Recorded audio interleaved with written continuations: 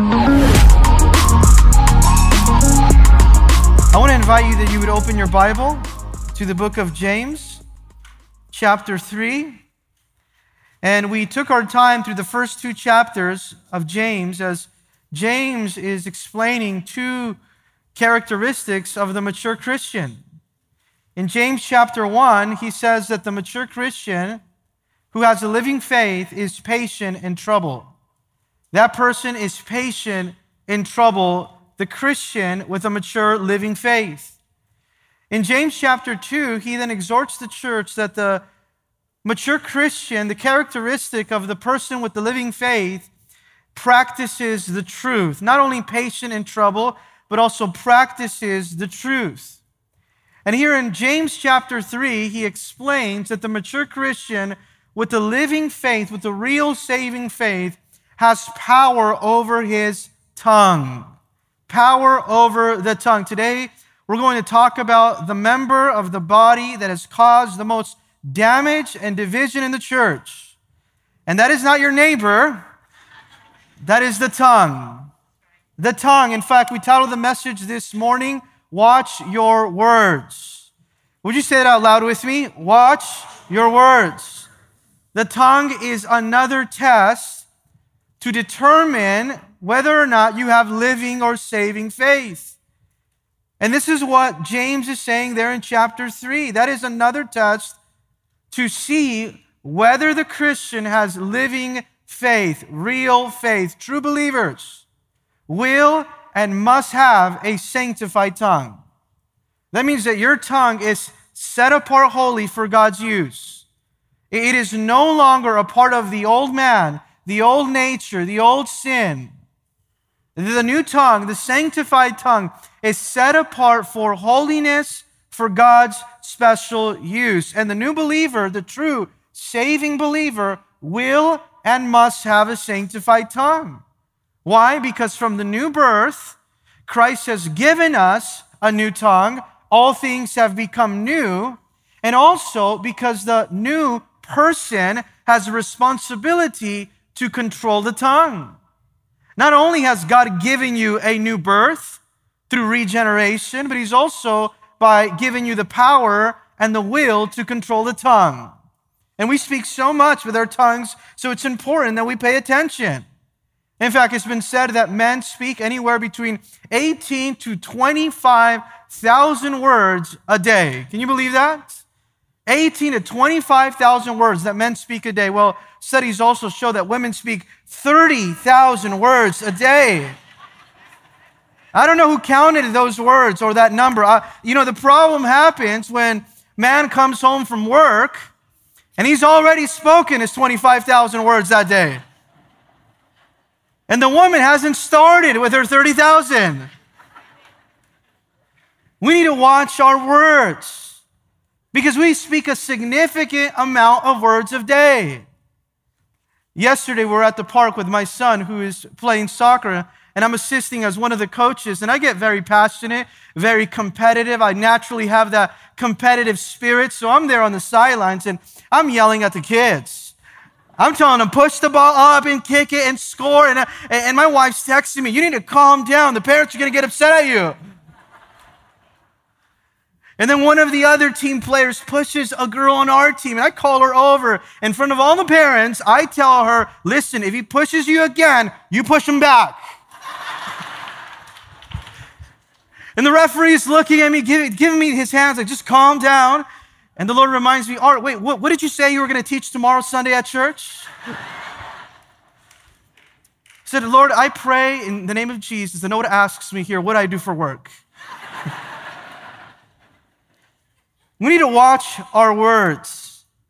You can tell if you're truly saved by the way that you walk, but you can tell also that you're truly saved by the way that you talk. It's a part of regeneration. It's a part of being born again. Being a new creation means that you have new speech. And here we find the evaluation of the tongue is the revelation of the heart. Remember that this morning, the evaluation of the tongue is a revelation of the heart. We demonstrate a living faith by the things that we say. Now, the spiritually immature person, they have no power over their tongue. They say whatever comes to mind, whatever they feel, they let their emotions speak. That's not what James is saying for us to do. In James 1:19, he's already said it. So then, my beloved brethren, let every man be swift to hear, slow to speak. Slow to speak. God has given us such a great power in the ability to speak. The power of speech has to be one of the greatest powers He's given us. In fact, it's a part of our Constitution. We have the liberty of what? Speech. To talk, to say, to be able to communicate with words. In fact, with the tongue, we can praise God. With the tongue, we can pray. We can preach God's word. We can lead someone to Jesus Christ as Lord and Savior. It's an encouragement. It's a privilege to know what we can do with our tongue. But the same tongue, we can also tell a lie. With the same tongue, in spite of all the good that we can do with it, we can also ruin a person's reputation. Well, with the same tongue, you can also still break a person's heart. It's been said before that the tongue is a tattletale. It tells on the heart. It is the organ that the heart expresses itself by. So how does the heart express itself by? The heart expresses itself by the tongue, by way of the mouth, by way of the tongue. It is the monitor of the heart, the tongue. In fact, when you go to the doctor and they want to know if you're sick, you know what they say? Let me see your tongue. That's what James is saying. You call yourself a Christian? Okay, you say you have living faith? Oh, okay. You're a believer. Let me see your tongue. Let me see if you're really a Christian. I want to know how you talk. Let me see your tongue. You go to the doctors, you know what they can put under your tongue? A thermometer to find out what your physical temperature is. Well, James chapter 3 is the thermometer that the Lord puts now to find out the spiritual temperature of the Christian by way of the tongue. You want to find out the spiritual temperature, the condition of the heart, the condition of the spiritual life of a person? Just listen to how they talk. Listen to what they talk about. Listen to what they say about other people. You see, nothing is more liable to tell of the total depravity of man and of sin than the tongue. So James here is saying, measure your speech and see that it's consistent to the reality of the faith that you claim, that you say you have. Measure it by your words. Let's see if you truly have saving faith. These are warnings. These are words to Christians, to teachers. Pay attention. In fact, I want to invite you that you would stand with me this morning for the reading of His Word. We'll begin there in James chapter 3. Beginning in verse 1, we'll use our tongue to read God's Word out loud. Amen? My brethren, let not many of you become teachers, knowing that we shall receive a stricter judgment.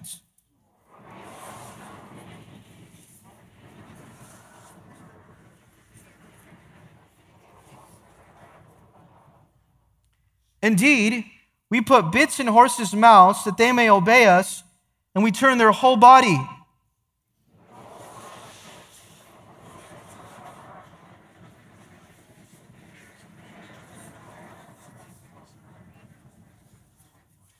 Even so, the tongue is a little member and boasts great things. See how great a forest a little fire kindles.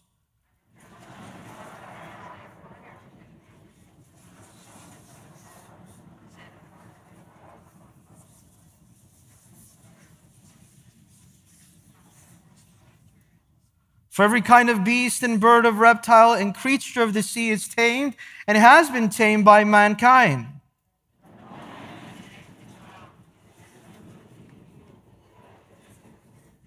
With it we bless our God and Father, and with it we curse man, who has been made in the similitude of God.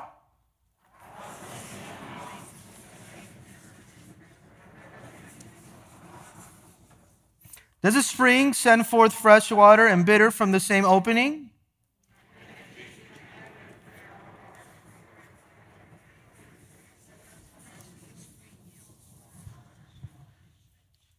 So, Lord, we come before you right now with your word in our hands.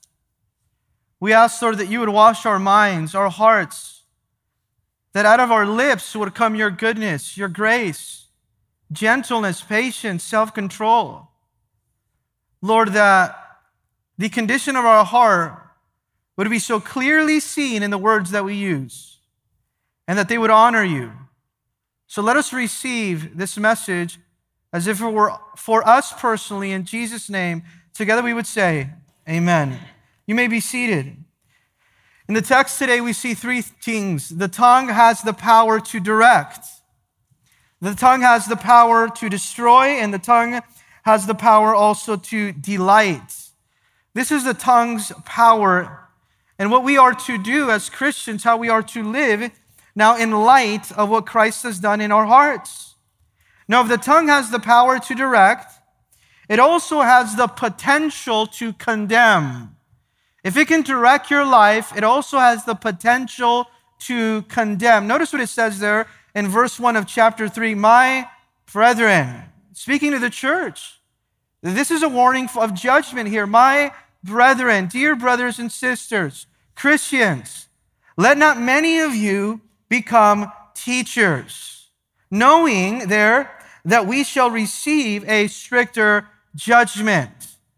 He said, I want you to know, Christians, let not many of you become teachers in the church.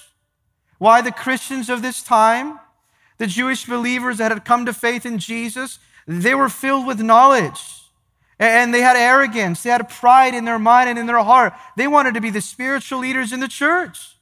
They were impressed with the teaching position of the church, of the prestige of that office, and everybody wanted to hear themselves teach. They wanted to hear themselves speak in public. He says, you may want that, you may desire that, but you're forgetting the tremendous responsibility of being a teacher. So don't rush into that office. Don't just thrust yourself into that position because you have a high liability to abuse the power of the tongue as a teacher. Your words carry a lot of weight. If you're a teacher, maybe Sunday school teacher, maybe teaching other people the faith, discipling, maybe teaching, instructing your children. Notice this. This is for you. Your words carry a lot of weight. You have a tremendous responsibility as God has given you the office, the calling, the gifting of a teacher. And it says, let not many of you, do not just become encouraged. Don't think that because you stand in front of people and you speak, that is enough. In fact, you may have the right gift, you may have the right education, you may have the right even experience, but do you have the right character? And this is why he says there in verse 1, knowing that we, and I love here that he's explaining to the church, I want you to know this. Know this, we, he includes himself in that pronoun. Know this, we who teach receive a higher judgment. Here is the exhortation. You are held to a higher standard. We who teach, now, he doesn't just give a warning of judgment without applying it to himself. He includes himself. We who teach, those who have the responsibility to teach God's word accurately. If you have the responsibility to teach God's word accurately, notice you are held to a higher standard. You are held more strictly to a different level of accountability. So he says, don't become a teacher without knowing the responsibility, without knowing the requirements, without knowing the cost. Take the responsibility serious because the teacher's accountability is greater. Now you may say today, well, I'm not a teacher. Your responsibility is also great and accountability is also great as you follow Jesus Christ. It's more than having a gift. It's more than being in a classroom. It's more than having a degree or a credential to teach. You know what it is? It's having the responsibility and accountability and character that begins in the heart. Now, we ought to remember that the teacher first is responsible to speak the truth on behalf of God. That's why he's speaking to them first. The teacher is not to give personal opinions. The teacher is to rely now on the power of the Holy Spirit and to give one message, and that's the message of the truth of God's word. So what the teacher says, notice, affects many people's lives. Therefore, the teacher is expected to live the truth, not just to teach it. Now, I'm going to say that again. Maybe many of you need to hear that. The teacher is expected to live the truth, not just to teach it. You know, many people have challenges. They like to be great teachers that are never held accountable to what they say or what they teach or what they know. Most people know more than they actually do. I always ask the Lord to give me grace as I teach His word on a weekly basis. The challenge for me is that my wife also comes to this church. So she'll be quick to remind me what I said. You see, it's easy to take the position of a teacher lightly in the church without considering the cost, without considering the accountability. You know what Jesus warned in Luke 12:48? For to everyone whom much is given, much more will be required. If God's giving you that gift, God's giving you that calling, God's opened up the doors of ministry and opportunity, to much that is given, much more will be required.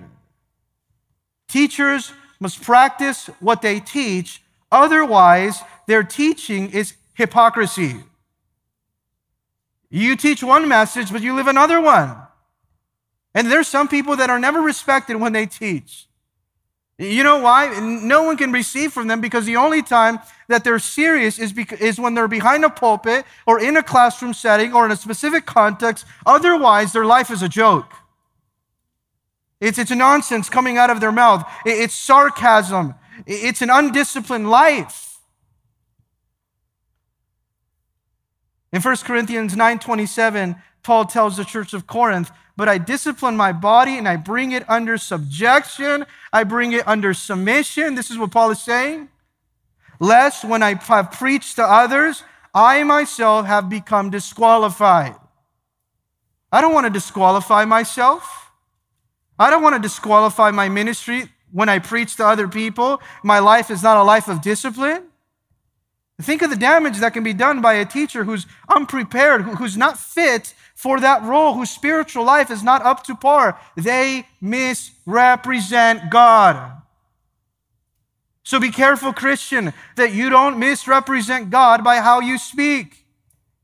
Teachers will stand before the judgment seat of Christ, held to a higher, stricter judgment than other people because they were entrusted to teach the truth of the Word of God.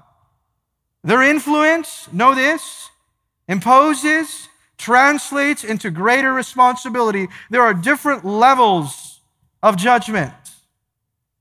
They'll be tested more strictly. They'll be judged more strictly. Paul tells the church of Corinth this. Would you note this? 2 Corinthians 5:9. Therefore, we make it our aim. This is our goal. This is our focus, our pursuit, whether present or absent, to be well-pleasing to Him. This is what we want to do. We want to be well-pleasing to Him. This is our goal. This is our pursuit. We want to please God. For we must all appear before the judgment seat of Christ, that each may receive the things that were done in the body according to what He has done, whether good or bad. Notice that. We all will appear before the judgment seat of Christ to give an account of the things that you did, whether they were good things or bad things. You will be held accountable. Here in the context of those who teach. Teachers are to live lives of examples, good examples. The apostle says this in Hebrews 13:7. Remember those who rule over you, who have spoken the word of God to you. Remember those who speak the word of God to you, whose faith you can follow, considering the outcome of their conduct. Consider how they live. Pay attention to how they live. Not only what they say, how do they live? Teachers are to live with a greater sense of accountability, as the apostle would say there in Hebrews 13:17, obey those who rule over you and be submissive, for they watch over your souls as those who must give an account. We are held accountable to the things that we say as Christians. And the reason why words are so important, why do words matter? Because they give a true estimation and revelation of the spiritual condition of your heart. The things that you like to talk about, the words that you use as a Christian, the focus that you pay attention to in what you like to hear. All of this is important. In fact, verse 2, he says this, "For we all stumble in many things." Know this, we all make mistakes. We all sin against God. That's what the word stumble means. You can write that down. We all sin against God. This is not only a stumbling that makes you fall or something that trips you up, but he's referring to sin that hinders spiritual progress. We all sin in a way that hinders our spiritual progress. With that statement, he's not excusing sin.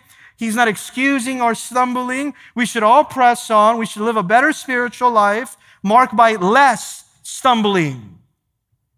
But as he says this, we all sin, we all stumble, we are given in this sinful nature to miss the mark. Notice what he does say, how he compares it. If anyone does not sin or stumble in word, he's a perfect man. We all sin. But if anyone doesn't sin in word, he's a perfect man. If anyone doesn't stumble in word, what does it mean to stumble in word or sin in word? When you gossip, you're stumbling in word. Well, what about when you slander, you speak bad about people? Or you criticize your neighbor, your brother, your sister. You are angry, so you show frustration through words, or you use flattery. That's also stumbling with word. You're insincere with the words that you're using. Or what about this? Cursing. That is not right, that a person that would say that they have been born again, that they're Christian, that they curse with their lips, that they use bad language or complaining or speaking bad about their church or their leadership. If anyone doesn't sin in these areas, notice what he says, that person is a perfect person that can control themselves in any other way. They can control their body in every other way. It shows their perfect spiritual maturity. Now, why does he say this in verse 3 and in verse 2? Because James here has provided a way for us to measure spiritual maturity, not only for teachers, but for Christians. We all stumble. And if there's someone that doesn't stumble in word, then they can control their body in every other way. Why? Because we're all subject to sin with our tongue. We are all subject to sin with our tongue. It is the easiest way to sin with a tongue. Did you know that? The easiest way to sin is with your tongue. In fact, someone said this, remember, your tongue is in a wet place. It can slip very easily. You'd say, well, I don't know why I just said that. Just slipped out. The real problem isn't with the tongue. Pay attention, please. The real problem isn't with the tongue. The real problem is with the heart. The words just tell of the inner character of the person. Words can tell if there's pride in the heart or if there's humility in the heart. Words can say if there's arrogance in the heart or if there's submission in the heart. If you're struggling with ego or you want to serve other people, your words tell it all. In Matthew chapter 12, verse 34, notice what Jesus says. He speaks to the scribes and the Pharisees, brood of vipers, how can you, being evil, speak good things? You think you can play the part? You think you can just say good things on the outside? For out of the abundance of the heart, say it with me, the mouth speaks. A good man out of the good treasures of his heart brings forth good things, and an evil man out of the evil treasures of his heart brings forth evil things. Whatever you have in your heart, it will naturally come out of your lips. You don't even have to try. It's just going to come out. But I say to you that for every idle word, pay attention to this, men may speak, they will give an account in the day of judgment. Did you know that? Every idle word that you say, one day you'll have to give an account. You'll say, well, it didn't really matter that I said that. Yes, it did. You will have to give an answer, an account for why you said the things that you said. On that day of judgment, God's going to say, okay, let's bring your words into account. Matthew 12:37 would say this, for by your words you will be justified, and by your words you will be condemned. Why will you be justified by your words? Because they tell about what's in your hearts. I thought I was justified by my faith. Yes, but if your faith is real, it will transform your heart. Therefore, you are justified by your words. In Proverbs 4:23, Solomon says this, keep your heart with all diligence, protect your heart. Cultivate a spiritual heart. Guard your heart, for out of it spring out the issues of life. If you protect your heart, you'll make sure nothing comes out of it that is not of the Lord. Guard it, protect it, for out of it spring out every issue of life. Do not be emotional. You know what an immature Christian is? Emotional with their words. They get upset very quickly and they say everything that they feel. Display self-control. Give the Holy Spirit the control of your tongue and of your heart. You can't say, well, I gave God my heart if your tongue still belongs to the world. And there in verse 3-5, it says that the tongue not only has the power there to condemn, but it also has the power to control, there to direct. Indeed, we put bits in horses' mouths that they may obey us, James 3:3.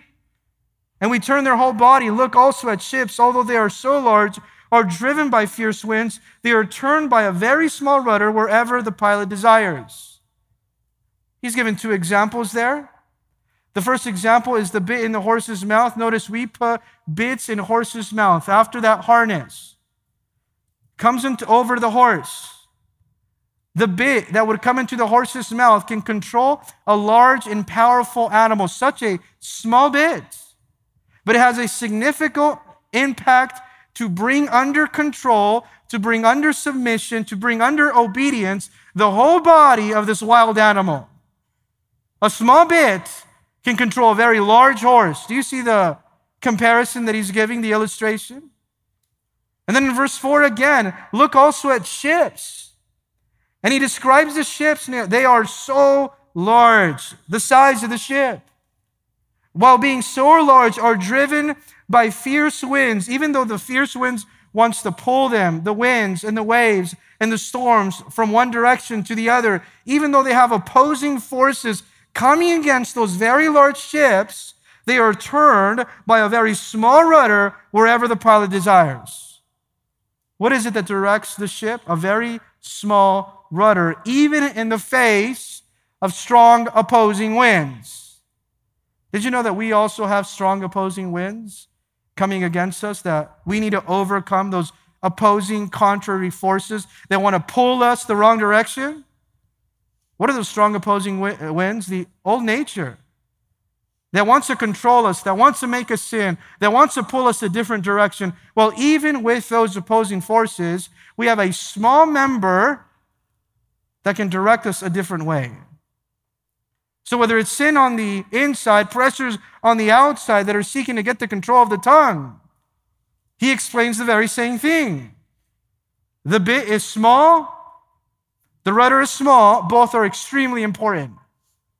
Why are they important? They have the power to control. Why is the tongue important? It has the power to control. That's why it's extremely important. If it's not controlled, if the bit is out of control, if the rudder is not controlled, then the horse and the ship are out of control. Same with the Christian.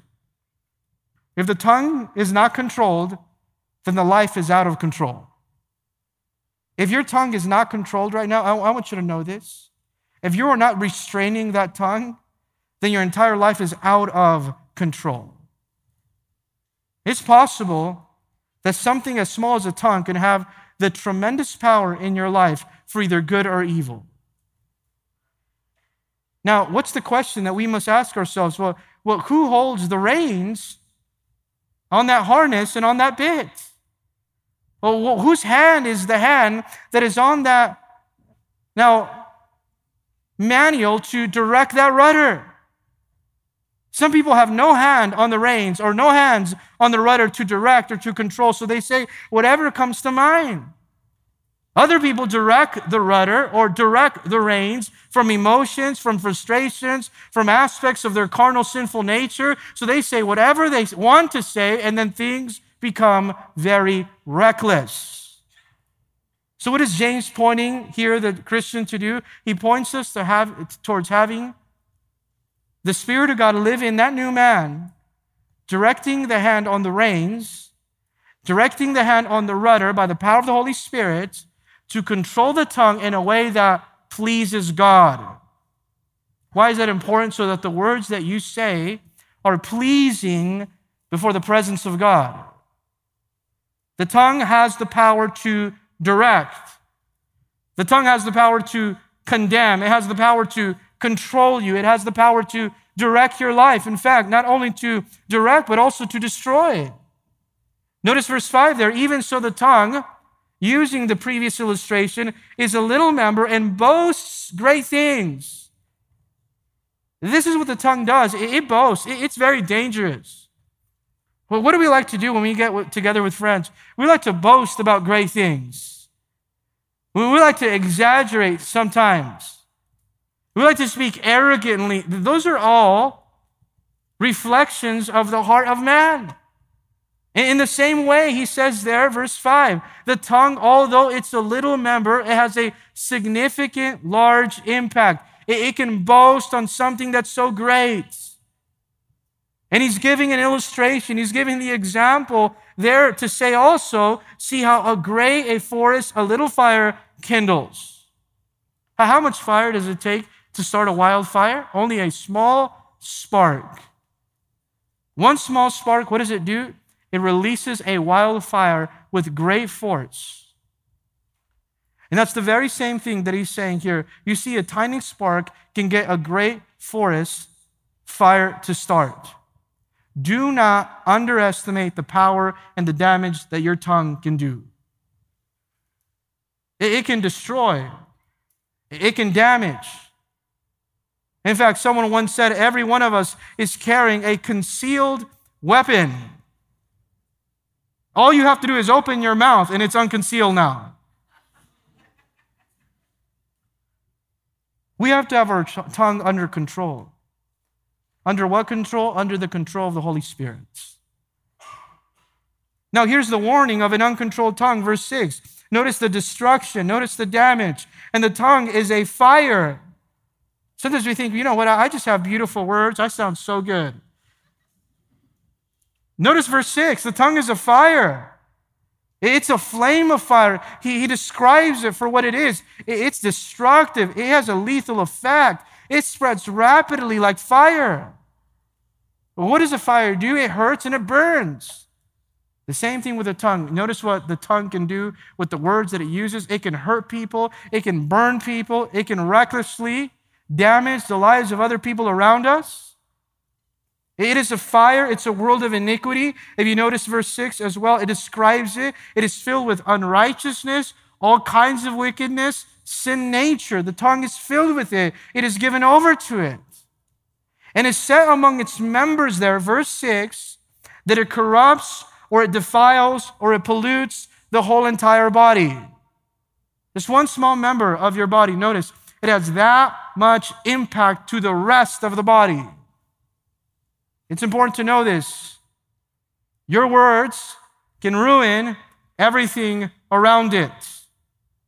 Your tongue can ruin everything around it. There are so many people that have a calling, that have giftings, that the Lord maybe had opened up a door to them. But notice, they opened their mouth and they ruined everything. And he says this, it can ruin your life. It ruins everything around it. It pollutes. It corrupts. It affects the entire body. So much so there in verse 3 that it says that it sets on fire the course of nature and it's set on fire by hell. I want you to circle course of nature. It sets on fire the course of nature. That means it ruins your entire life. It has the potential to do that. Everything in your sphere of influence can be ruined simply by dismember your tongue. You would have been blessed. You would have been used by God, but you don't know how to use your tongue. Most significant way to tell someone's spiritual immaturity by the way that they talk. God could use you, God would use you if you would just grow up and mature so that your tongue can reflect a place where you're walking with Jesus in a disciplined way.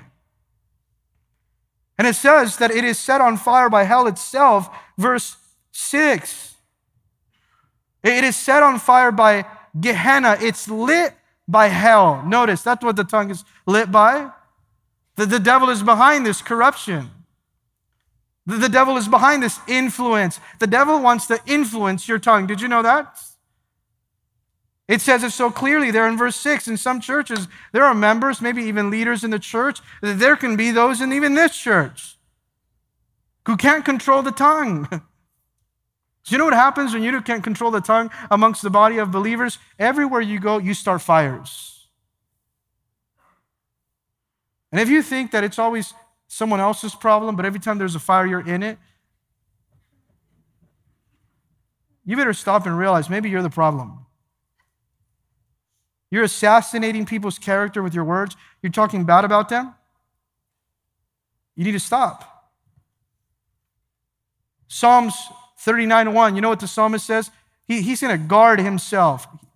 Psalms 39:1, the psalmist said, I will guard my ways lest I sin with my tongue. I'm going to protect my ways. I don't want to sin with my tongue, knowing how easily it is to sin with my tongue. I will restrain my mouth with a muzzle. I'm going to cover my mouth with a muzzle. I'm going to restrain my words while the wicked are before me.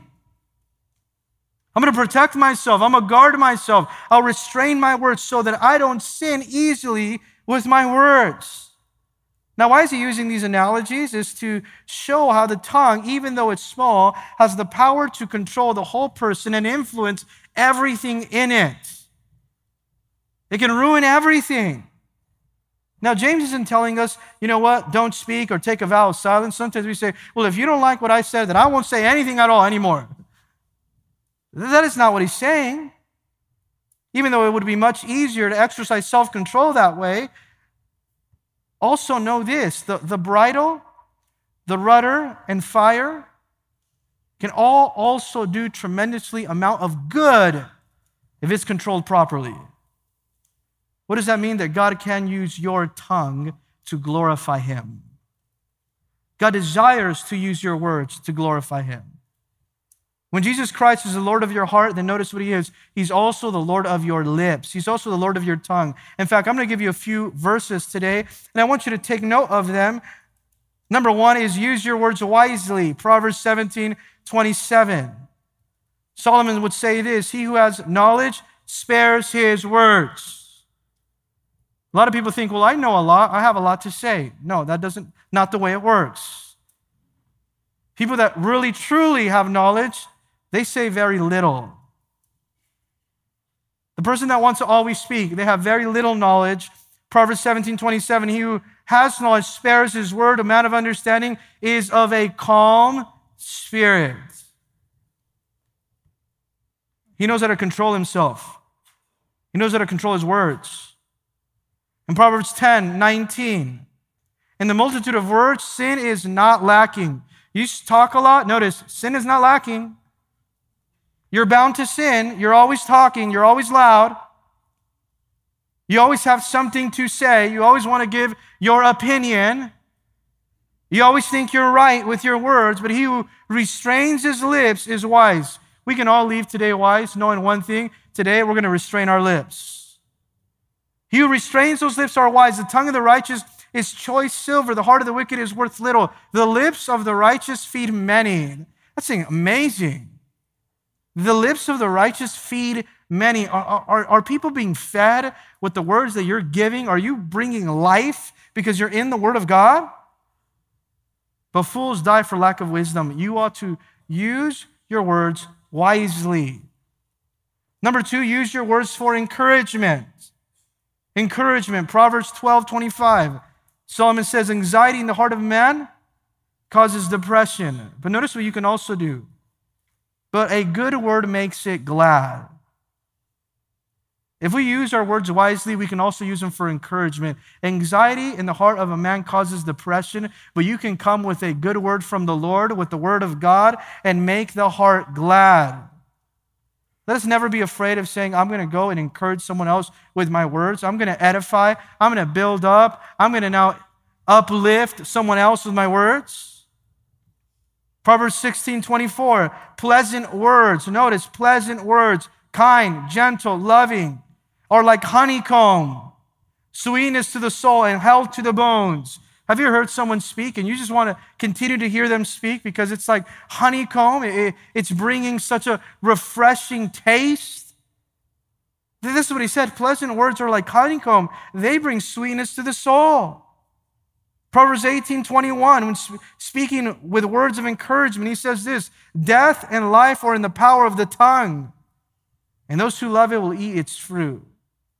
You see the impact? Death and life are in the power of the tongue. Use it for life. Don't use it for death. But we also are to use our words, our tongue, not simply with wisdom or with encouragement, but number 3, with responsibility. Do not be irresponsible with your words. Psalms 141, verse 3, the psalmist says this. This is a prayer that we should pray every day. Set a guard, O Lord, over my mouth. Keep watch over the door of my lips. Some of us need that, a door over our lips. The psalmist is praying that, Lord, set a guard over my mouth. Would you guard my mouth so that I don't speak foolishly? Lord, keep watch over the door of my lips. Do not incline my heart to any evil thing, to practice wicked works with men who work iniquity. Do not let me eat their delicacies. It all begins with the mouth being guarded, the door on the lips. You see, the tongue can be the strongest asset, but also it can be the greatest liability in your life. It can be used for blessing. It can also be used for damage and cursing. In Proverbs 15:1, a soft answer turns away what? Wrath.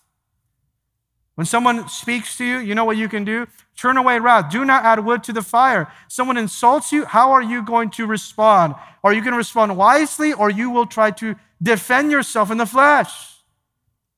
De-escalate the situation with wisdom. Don't insult. Don't attack. Don't assassinate with your words. Don't disrespect. There's a level of disrespect that takes place in marriages when the husband and the wife have no respect with how they talk to one another. A soft answer turns away wrath. Harsh word stirs up. What does it do? Anger.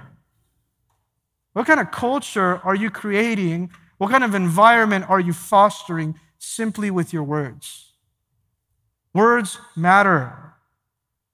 And in James 3:7, as we go back to our text, for every kind of beast, he gives the reality of its power by using this contrast now. Every kind of beast and bird, of reptile and creatures of the sea is tamed and has been tamed by mankind. I want you to realize something. I want you to know something. Every kind of creature, every kind of beast in the sea or in the land has been tamed. It can be tamed by mankind. It can be submitted by conditioning, by training, by discipline, by punishment. I think we've all seen on TV those people, the guys, they put their head in the entire crocodile's mouth. I said, you're crazy. What's wrong with you? Why would you do that? But they've tamed that wild animal and beast. And he says, man has been able to do that. Man has accomplished to have the power to do that, but no one can tame the tongue. No one can submit the tongue to that level. He's giving and expressing the reality of its power to damage, the sinful nature that inspires words beyond our control. We can't tame our own tongue. He makes and gives the clear point. No man can tame the tongue. You know who can tame the tongue? The Holy Spirit can bring it under subjection. Only the Holy Spirit can bring this destructive force under control. We have to humble ourselves and say, Lord, I surrender my tongue over to you. I surrender my heart over to you. He describes the tongue this way in verse 8. It is unruly. It's reckless. It's a reckless evil full of deadly poison. It can ruin a person's reputation unless it's brought under the power of the Holy Spirit. It has to be brought under the control of God. In fact, oftentimes we speak and then we're so surprised at the things that we say, we would even tell people, that's not me. I don't even know why I said that. What do you mean you don't know why you said that? It has to be in you or else it couldn't have come out of you. It has to be in you or else it couldn't have come out of you.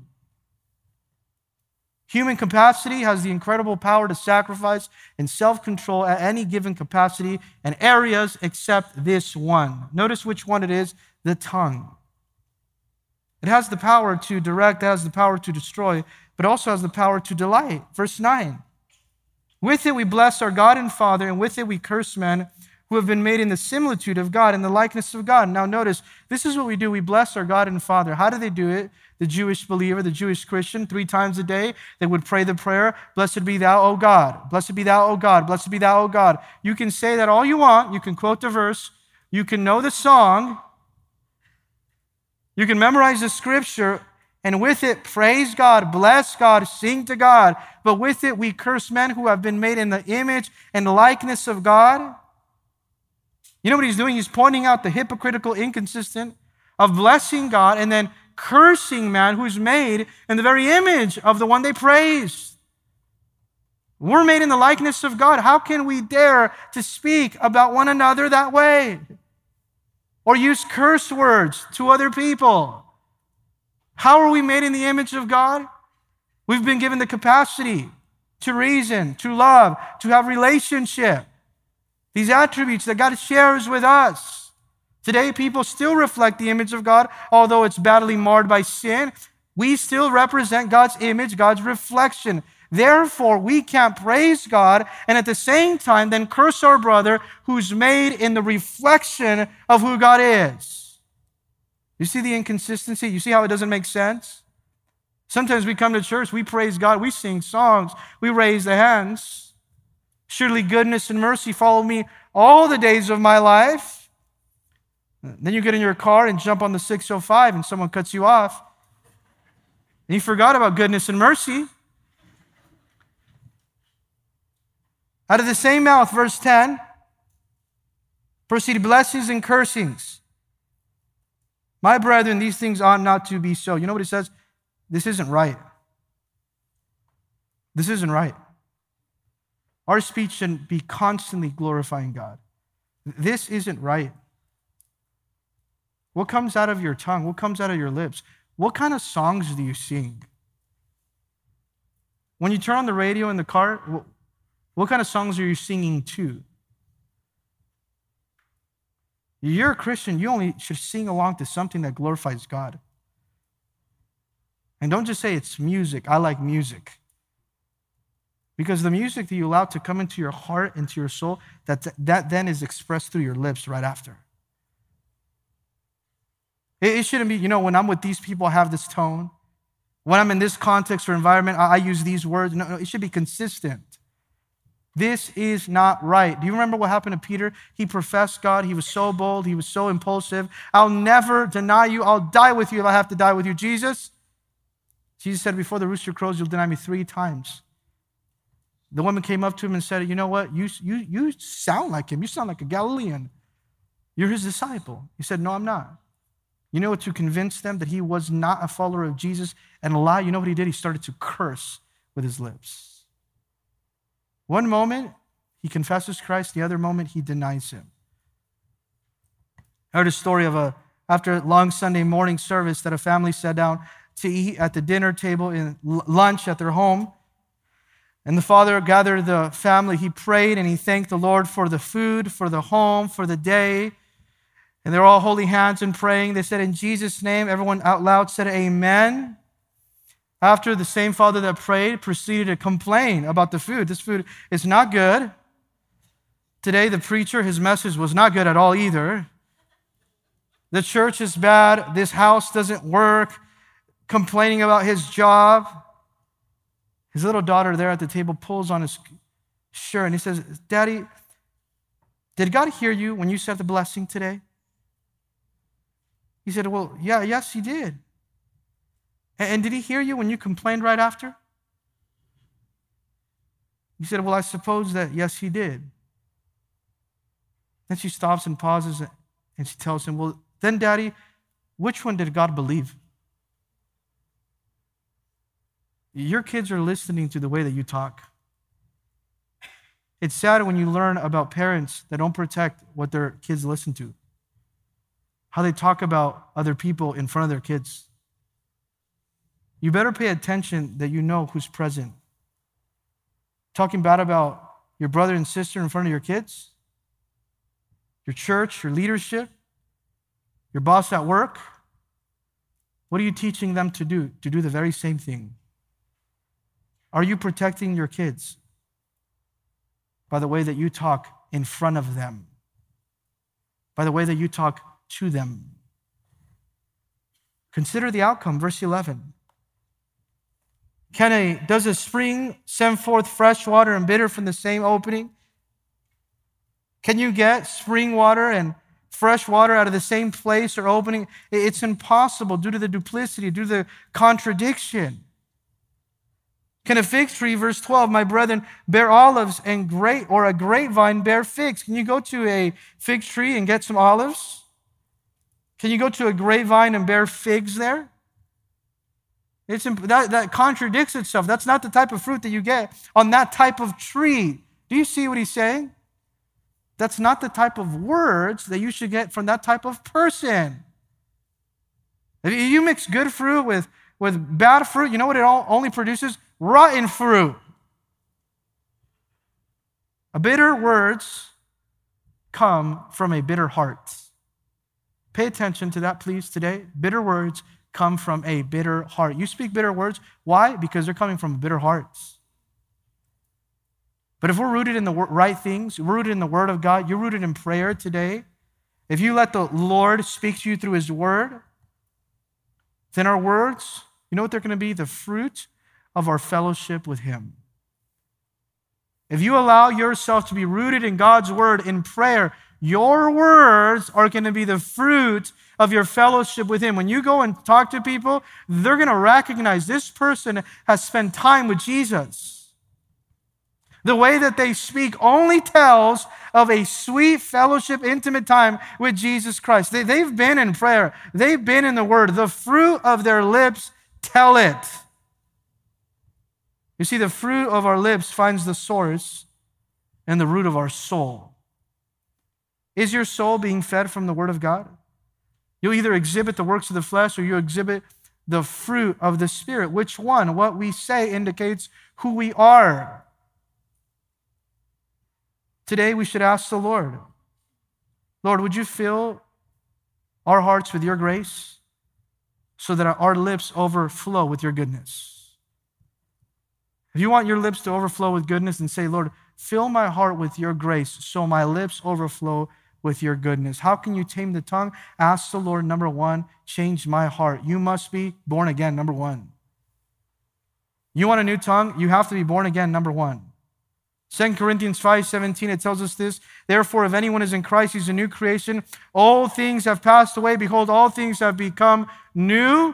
That means a new tongue as well. How do you get a new tongue? You must be born again. Number two, you must be filled with the Spirit. You said, well, I'm already born again. Are you filled with the Spirit today? Write this down, please. You must be filled with the Spirit. John 7:37, he who believes in me, as the scripture has said, out of his heart will flow out rivers of living water. You're filled with the Spirit. What's going to come out of your heart? The rivers of living water. Your words are going to be anointed. That's what we want. Not destructive words, anointed words. You need to be born again. You need to be filled with the Spirit. Number three, you need to be prayerful. Are you spending time praying with God so that when you speak to people, they would recognize that God has first spoken to you? When God speaks to you through prayer, through His Word, and you speak to other people, it changes the way that you talk. Your prayer life will change the way you talk because it works in your heart first. In Proverbs 19, verse 4, notice what his word will tell us. Let the words of my mouth and the meditation of my heart be acceptable in your sight, O Lord, my strength and my Redeemer. Let that be your prayer today. Let the words of my mouth and the meditations of my heart, not simply only the things that I say, also the things that I think about, the thoughts in my heart, the intentions of my heart, let them be acceptable. Let them be pleasing. That our words would rise up into the presence of God like a sweet-smelling aroma.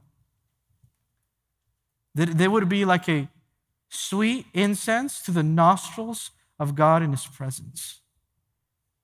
That they would bring glory and praise and honor to our Lord, the King and Lord of Lords. Amen. Can we stand and pray together?